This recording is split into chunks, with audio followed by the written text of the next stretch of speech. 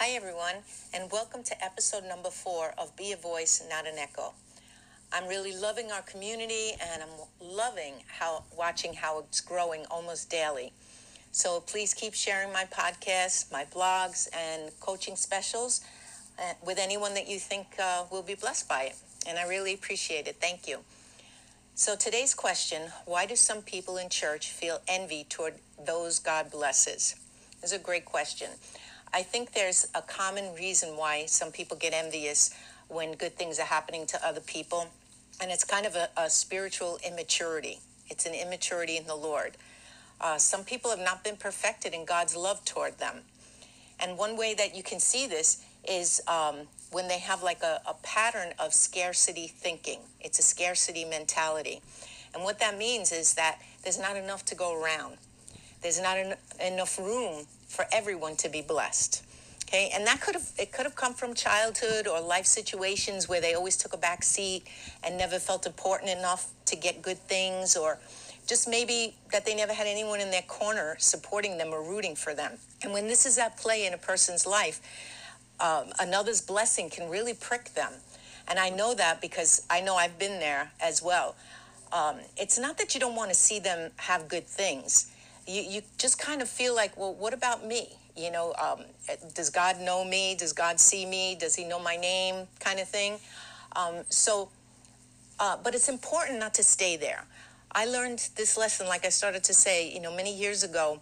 We were looking to buy a house, and we prayed about it. We saved for it. We did all the things we were supposed to do. We went to realtors. We looked at houses. Still, we didn't get a house, whether, it was the price or location, whatever it was. We were never able to find a house. And at the same time, a few of my friends, maybe 3 or 4 of them, were looking for homes as well. And they actually bought their homes. They got houses before I did. And I had to deal with that, and one of them didn't want to tell me about them getting their own house because they felt bad that they got it before me, because I was the one that was talking about it, and I actually, was encouraging them to look for a house and, keep going and everything. So one of them, like I said, they didn't want to tell me about it. And so at first, my first feelings were, God, is this a joke? This can't be happening. But it just sent me right back to God's perfect love for me. I knew I couldn't stay there. I didn't want to stay there. I didn't like, how I felt. And so I just reminded myself that there's room enough for everyone in God's kingdom, that God sees me. He knows where I am. There's no scarcity with God. He didn't love me less. He didn't love others more. And I had to trust that he had a perfect timing for us too, a perfect timing to get our house. Timing is everything. And we wanted to get the right house. So, I blessed all my friends who got their houses, and I was genuinely happy for them. And in that, my heart I felt like they were my houses, as I helped some of them pack and I helped some of them move. And we had a wonderful time, and my heart was genuinely blessed, sharing in their blessing. So bottom line is that if our trust is not in God for everything that we need or even want, trusting him that he knows what's good for us, like a good father would, and that he also knows the seasons in our lives and when we're ready for things, right? Because like I said, timing is everything.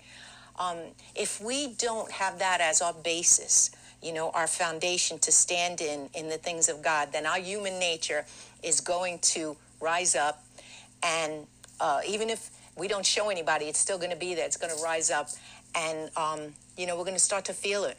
We're going to start to feel that envy.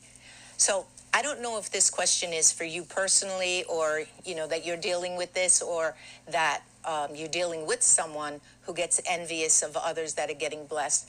But, bottom line, like I said, is it goes back to a heart issue. Our hearts need to be secure in our Heavenly Father's love and his care for us, that so much so that nothing can move us. No one can move us. Okay, nothing can steal our peace, our contentment, our joy, and our hope.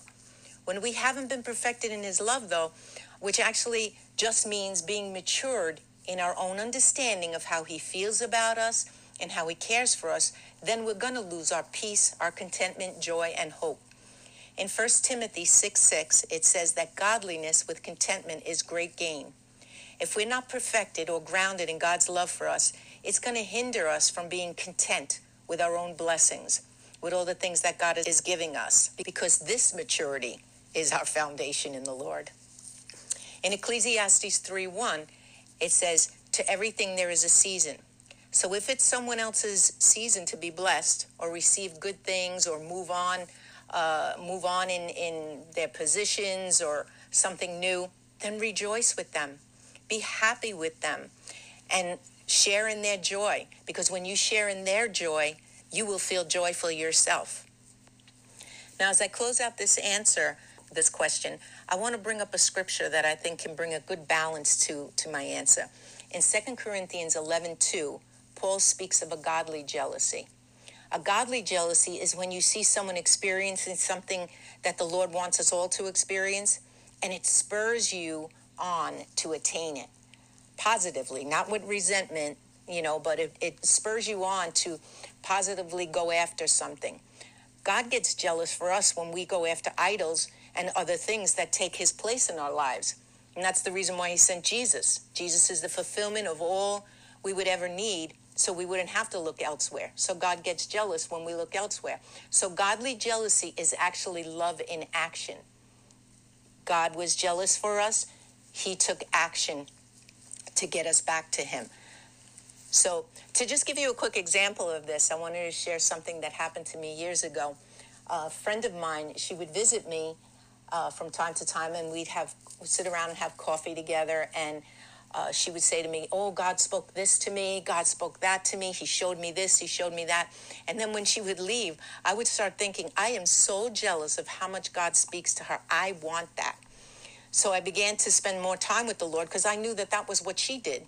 And I asked him to speak to me as well. And he did. It totally changed my life. We still share this story from time to time. But I've never forgotten that story, and that's over 20 years ago. So, and it can still happen to us at any time, that godly jealousy come up. But it can be a good thing, okay, if we use it for good. So what positive thing might you have to do to attain something you're feeling jealous over? Okay, is there something? I want to leave you with that. I want to leave you with something to think about. Is there something that you're feeling a little jealousy over that you can take a positive step toward to make a change, a godly jealousy? Think about that. And even share it with me. Send me in something and just let me know something that stood out for you and you've made a change over and you allowed it to spur you on to something good. And so I thank you again for sharing this time with me. And I hope that all those that are listening would have that experience of godly jealousy that makes a good change in your lives, a great change in your lives. And as I said in my last podcast, if some of these concepts are new for you, you can reach out for some more information by emailing me at reginastafford@rewardscoaching.com. I'm on Facebook at Regina Fiorello Stafford, Instagram at Regina Stafford, and if you visit my website, you'll see more of my coaching, more about my coaching and my ministry at rewardscoaching.com, and you'll also be able to read some of my blogs there as well.